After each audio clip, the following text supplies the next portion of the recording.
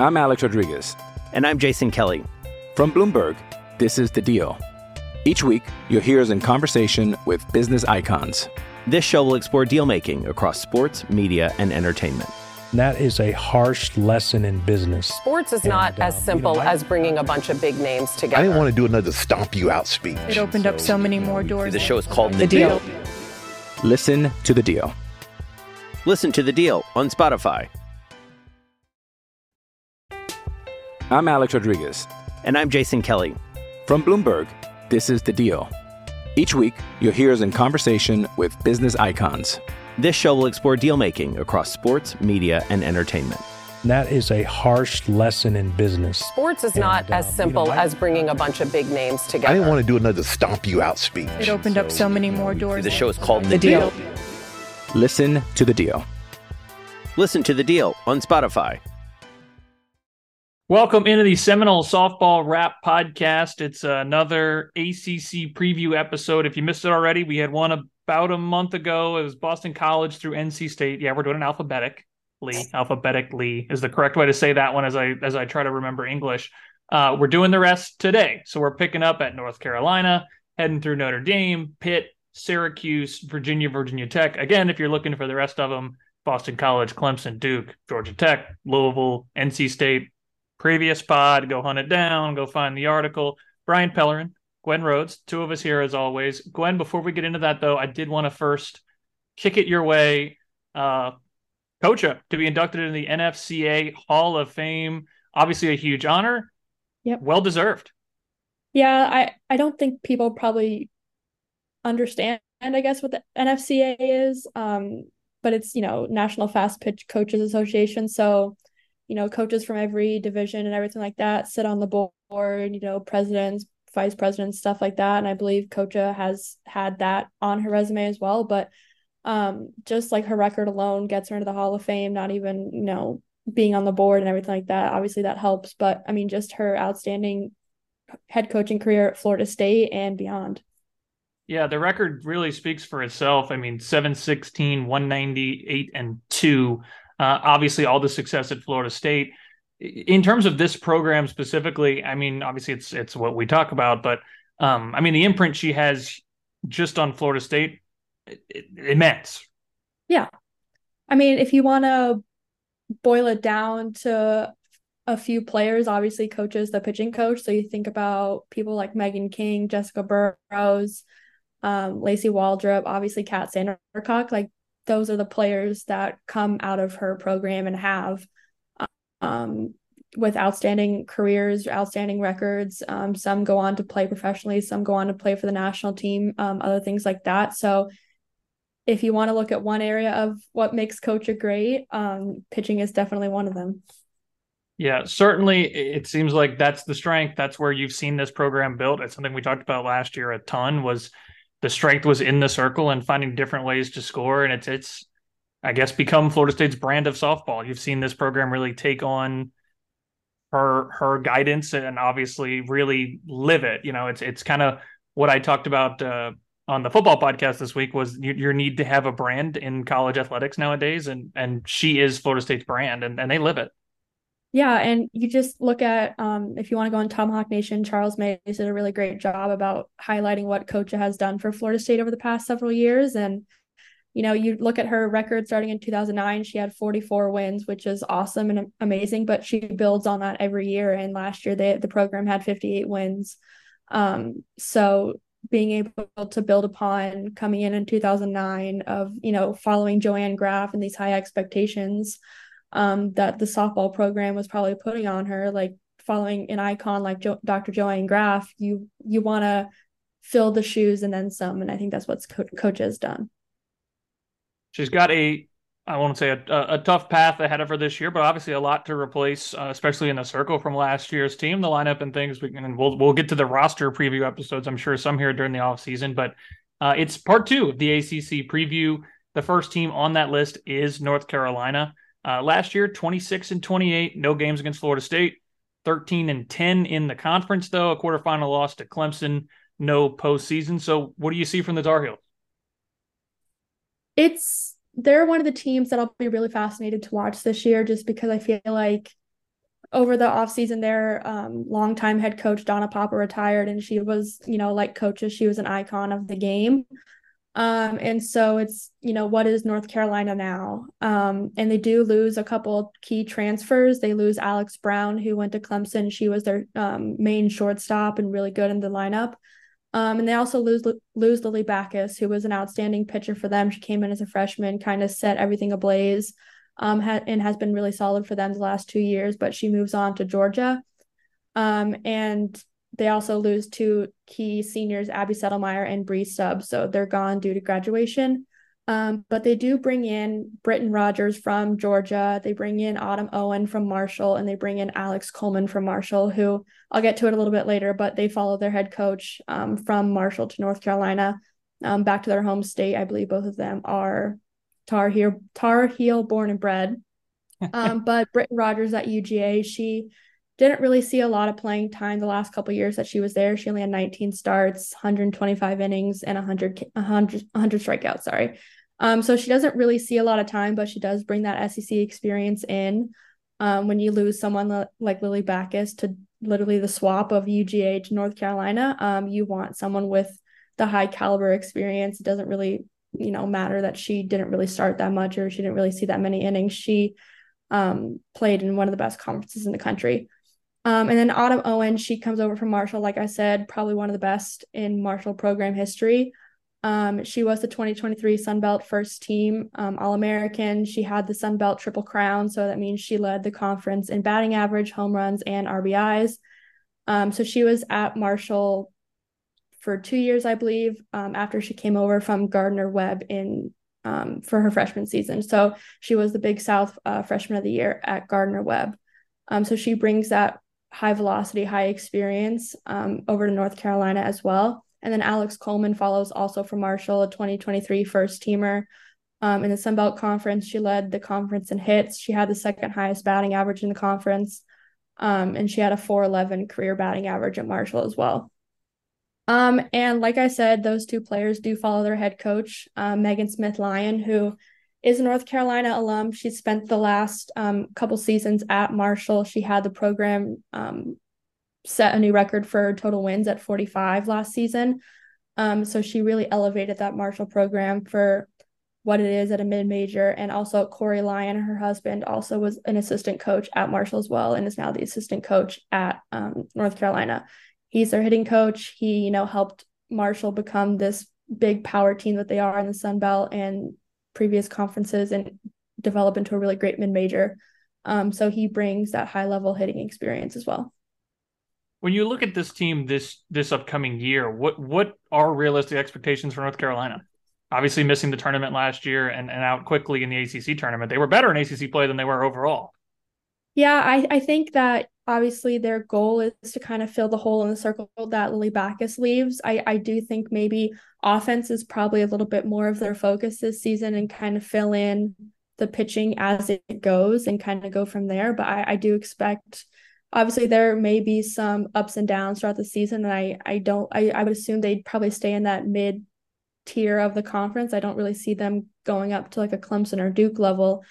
At least not in the first couple of years. I would really like to see them get up there in the next couple of years, though.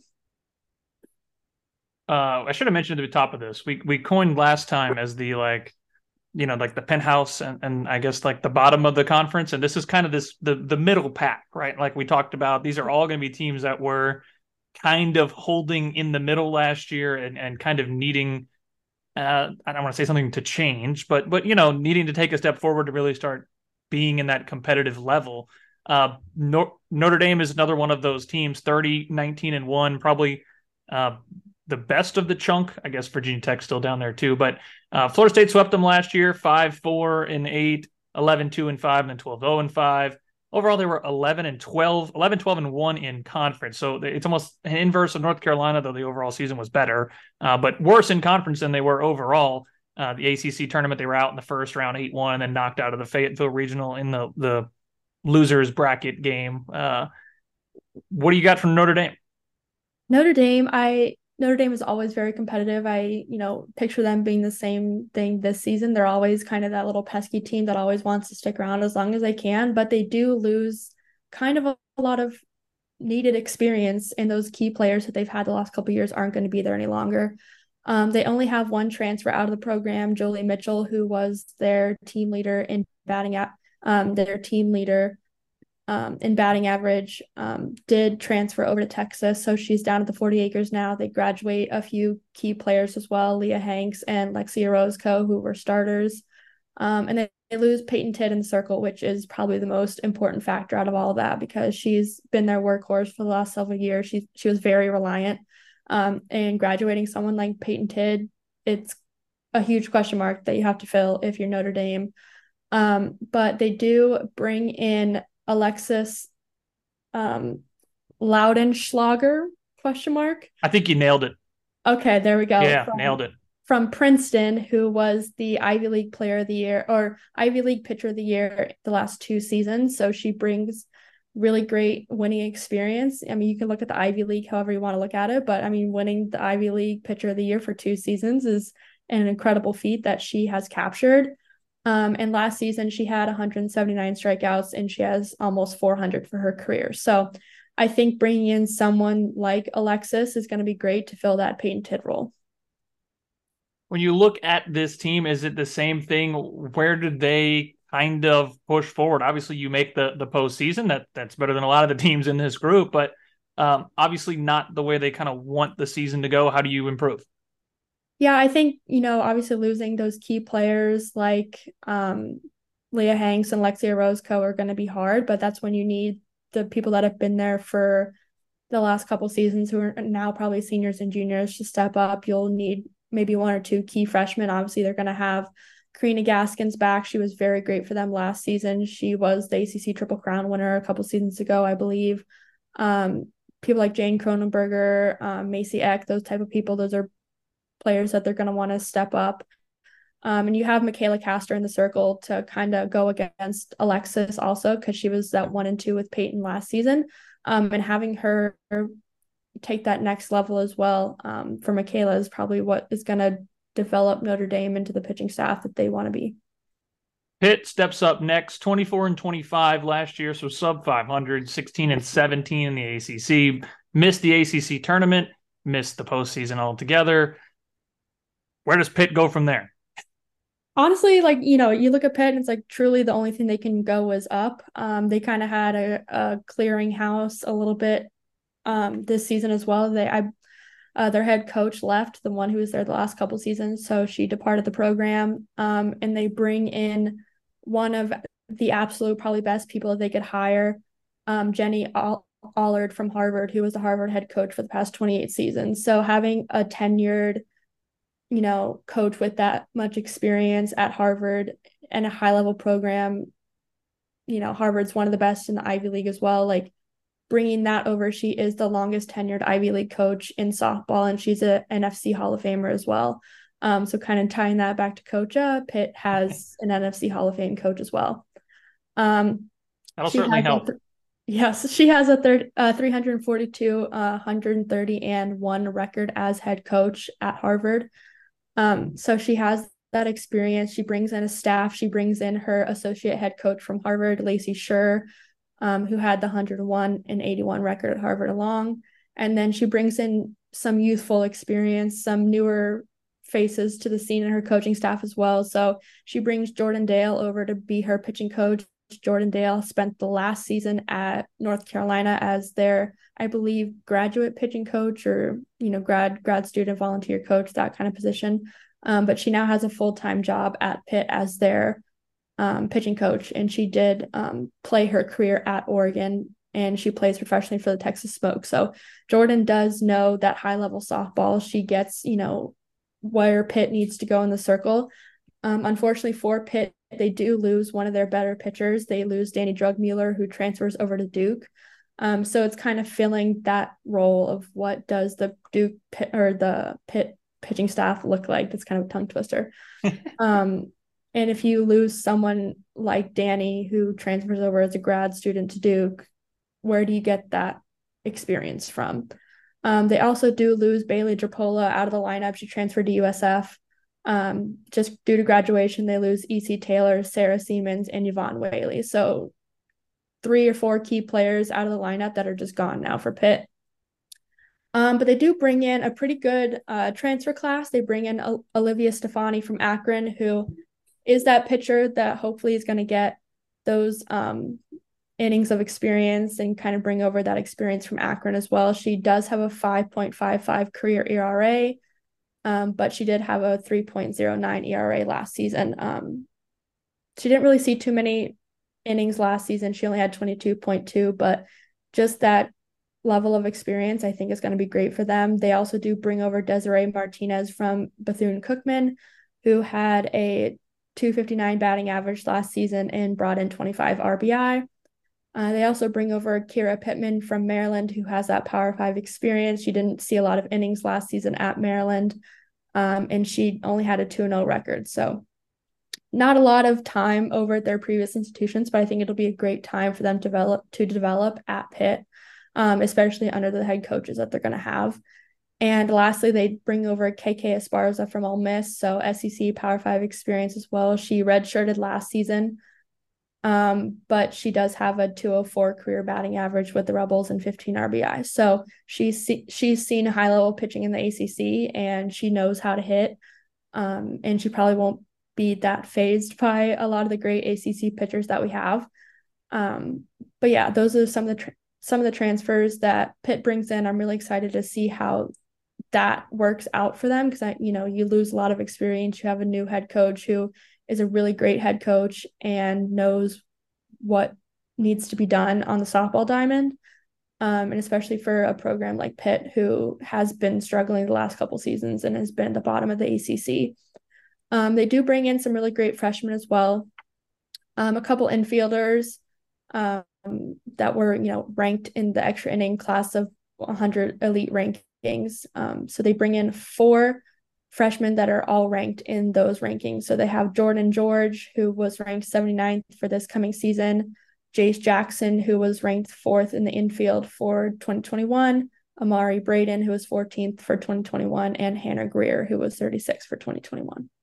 You almost wonder if with the new coach, essentially the new system around there, it's a team that kind of gets better as the year goes on, kind of learns how to play under that new system and gets better.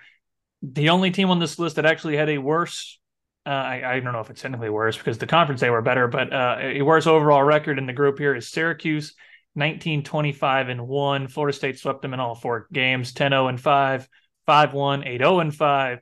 And then 4-1 at the ACC tournament, where they surprisingly got out of the first round. They were 7-15-1 in the conference. Like I mentioned, they got out of the first round with an 8-2 win over Virginia, and then lost to Florida State. Of course, no postseason when you're going 19-25-1 after that. But Syracuse, it seems like they're kind of trying to work their way out of the bottom of this conference. Yeah, I don't know what I would like to see change at Syracuse for them to kind of get that next level up. But this season is not that season for change. Unfortunately, they do lose Ryan Starr, who was their, no pun intended, star freshman last season. She transferred over to Ole Miss to be with the Rebels. So she'll most likely be their starting shortstop over there. They also lose Kaya Oliver to graduation. But, the good thing is that they bring back all the pitching from last season. They have Madison Knight and Lindsay Hendricks, who held it down in the circle for them. Madison Knight was a really, really great freshman for them. I'm hoping to see her kind of continue that and lower her ERA a little bit for this upcoming season. She had almost a 3.0 ERA, and Lindsay Hendricks had a little bit more elevated 4.30 ERA. So I think if you're Syracuse, you want to see Madison Knight continue to evolve and kind of continued into that starter role, hopefully, and have Lindsay Hendricks come in when is needed. But they also do bring in one transfer from Purdue, Juliana Verney, who, like I said, is a pitcher. She only had 8.1 innings in her lone season at Purdue. So she doesn't have a lot of, in-game experience, but just having that third pitcher on staff, because Kaya Oliver was that third pitcher for them, is going to be really great, and you don't always have to lean on Madison Knight or Lindsay Hendricks. But all I really have outside of that They do have one freshman, Taylor Davison, who is a catcher who landed on the extra innings top 50 list. So they do bring in one really great freshman out of the few that they do bring in. So not a lot of change for Syracuse. Like I said, hopefully, one change happens soon or like next season. I don't know what that would be, but like if you're looking at the program last season, you want to see someone like Ryan Starr stick around, and unfortunately she didn't. So yeah, it's kind of hard to determine really where Syracuse goes from here because it just kind of feels like they're stagnant a little bit. I won't bother asking what the expectations are because you already took it. So I'll just move it on to Virginia, our second to last team here, 30-22 overall. A great overall record, but struggled in conference, 8-16. FSU beat them 2 out of 3, so they're one of the few teams that actually beat FSU this year. 6-1. 5-6 was the Virginia win, and then 8-0-6 the other FSU win. They were out, like I mentioned, in the first round to Syracuse. No postseason there. Where does Virginia go from that? Yeah, I think Virginia, when their head coach took over a few seasons ago, she had her sights set on really getting better each season, and that's what I personally feel like has happened. They do lose 3 transfers out of the program. Molly Grube, who's a pitcher, she transferred in-state to James Madison. Gabby Baylog out of the lineup, transferred down to Florida Atlantic, and then Michaela Fox transferred out to Southern Miss. And then they just lose Tori Gilbert to graduation and Jenny Bressler in the circle also to graduation, who came over the grad transfer. So they do unfortunately lose 2 key staple pitchers. I feel like they've had a pretty deep pitching staff the last couple years, and they lose 2 of that this season. Luckily, they still have Eden Bigham, who was a stellar in the circle last season as a freshman. She, like Madison Knight and a couple other freshmen, obviously like McKenna Reed as well, just kind of set the country on alert about what they can do in the circle as a freshman and kind of set, sights on them for going forward for the next 4 years. So I'm excited to see what Eden Bigham develops into. They do bring in a really, really great freshman class. They have 5 incoming freshmen who are on that extra inning top 100 list. They have infielder Bree Biddle, who is number 100, catcher Melissa Carr, who is 60th, infielder Macy Eaton, who is 31st, pitcher Julia Kuzo, I believe, she's 23rd, and then infielder Bella Cabral, who is 51st. So you also want to see that pitcher Julia step up as well and kind of help Eden out. So if Julia's ready to start as a freshman, and like Eden was last season, I think having her in the pitching staff to make it a lot deeper is going to help them as well. Yeah, with that much youth, you'd got to think they would be one of the teams probably in this group you'd expect to be competitive, if not maintain their level, or at least maybe to help that push forward a little bit. Yeah, I definitely want to see them maintain the level that they've had the last couple of seasons. I think they've had really great recruiting classes coming in as freshmen. So, having them build upon each other is only going to make Virginia better in the next couple of seasons, and hopefully this season as well.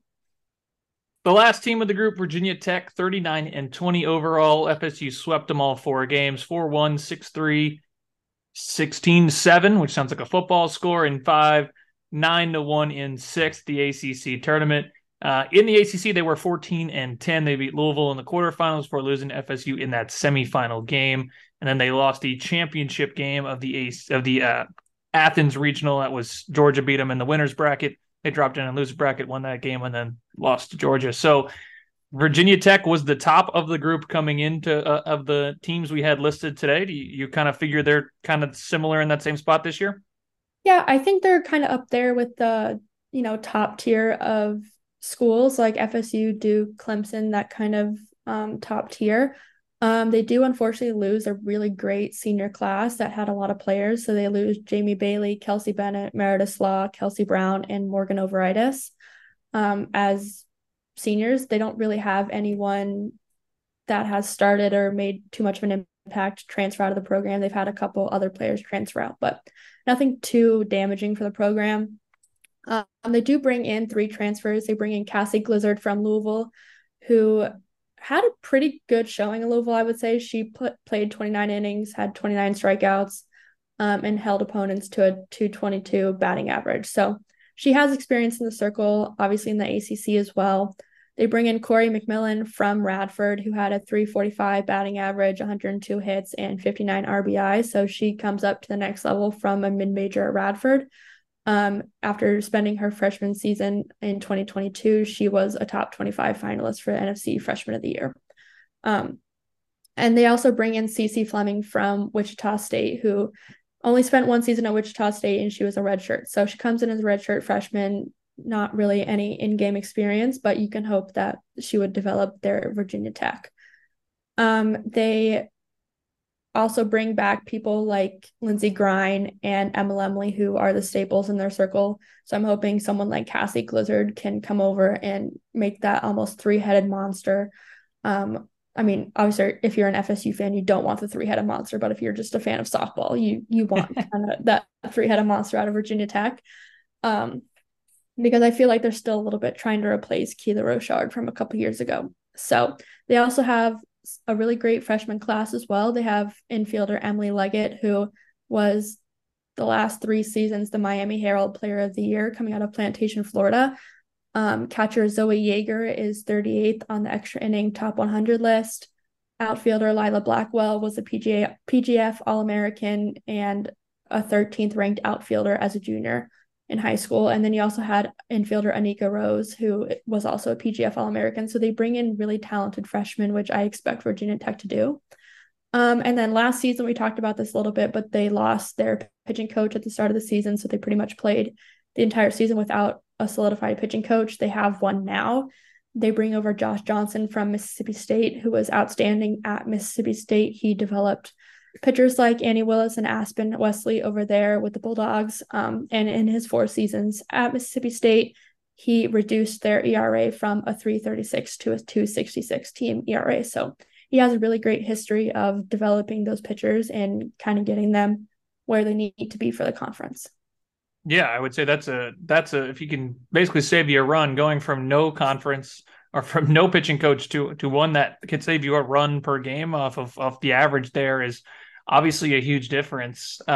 You've got to expect that to make a difference, obviously. Out of the group, it is Virginia Tech, out of the ones we talked about today, the one you think is the most likely to challenge, if any of them are? Yeah, I think Virginia Tech and maybe Notre Dame. Like I said, I think Notre Dame is kind of always that thorn in the side. But the biggest question I have with Notre Dame is what they do in the pitching circle. I think they can always get it done on offense, but how do they handle the pitching?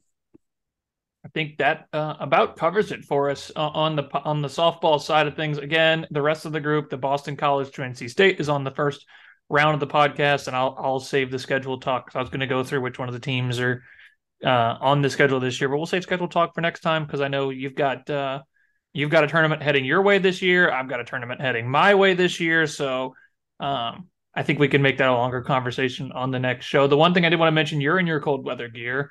Despite being in Tampa in my cold weather gear, but it's not quite as cold, I don't think, as it was for you this weekend at the Kibby Dome.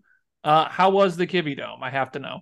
Yes. So if you were a fan, I would say just of sports in general or college sports, the infamous Kibby Dome at the University of Idaho. The University of Idaho is only about 15 minutes away from me, and I have not been to a game at the Kibby Dome all season. And on Saturday, they hosted, I think, the quarterfinals of the FCS playoff, which they unfortunately lost. But it was a good game up until I left in the fourth quarter. But I only left in the fourth quarter because it was starting to snow so bad. And obviously being in the Kibby Dome, you don't realize that it's snowing outside. So I unfortunately had to leave early, but it was really fun. I think it lived up to exactly the hype that it very well deserves.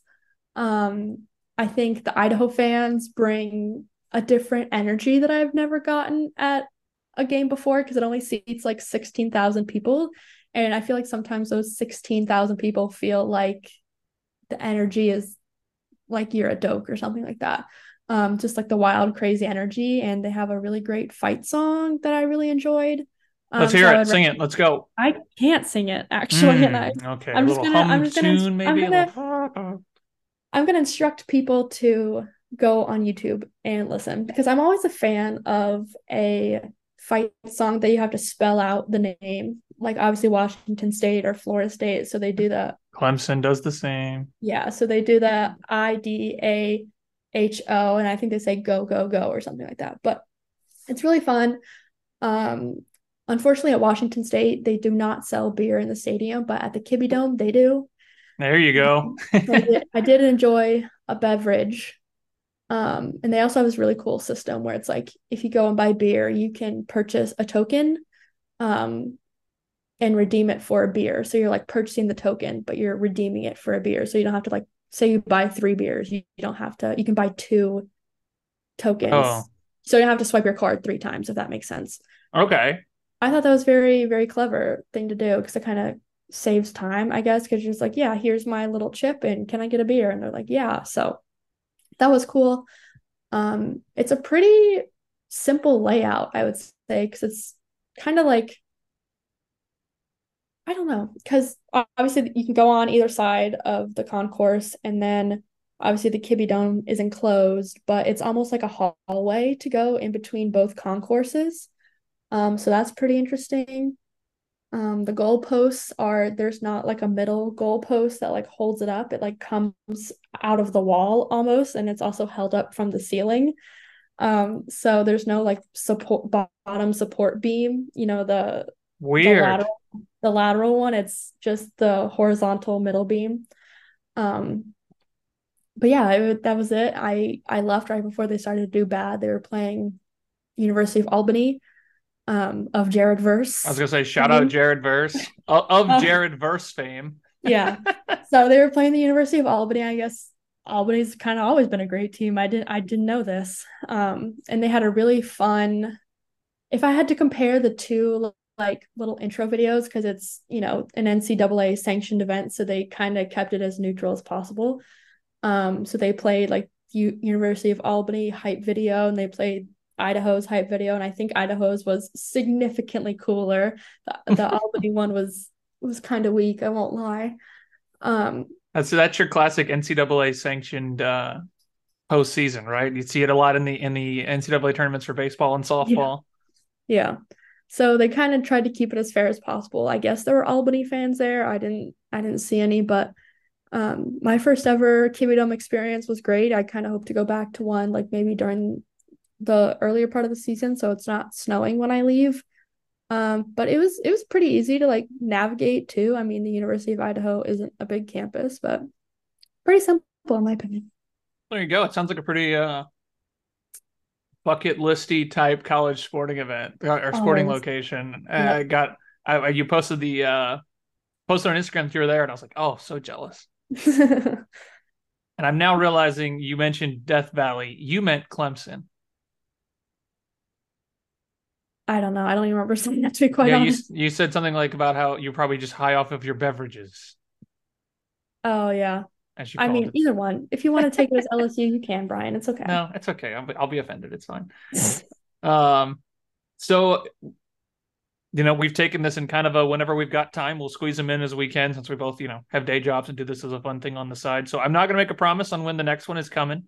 Obviously before the season, probably after the holidays, if I had to guess. And we'll probably at that point be able to do some schedule type stuff. We'll do some roster type stuff, look specifically at Florida State, who you may have noticed we specifically left out of that group of teams before. And we'll really kind of dive closer into what's ahead of us this year. Are you excited? I saw a little bit of a smile. Seems excited. I am excited. Yeah, like you said, one of the tournaments is coming my way. Because obviously if you live under a rock and you have not seen the schedule, they are playing a tournament at the University of Oregon this season, so that'll be exciting. Yeah, we're looking forward to the tournament here. I was talking about I'm in Tampa, and we got the St. Pete Clearwater Invitational over here. So one of the other great tournaments of this college softball season. Yep. It's too much going on, man. Well, until after the holidays, I guess that's going to do it, huh? Yep. That y'all, that's a wrap.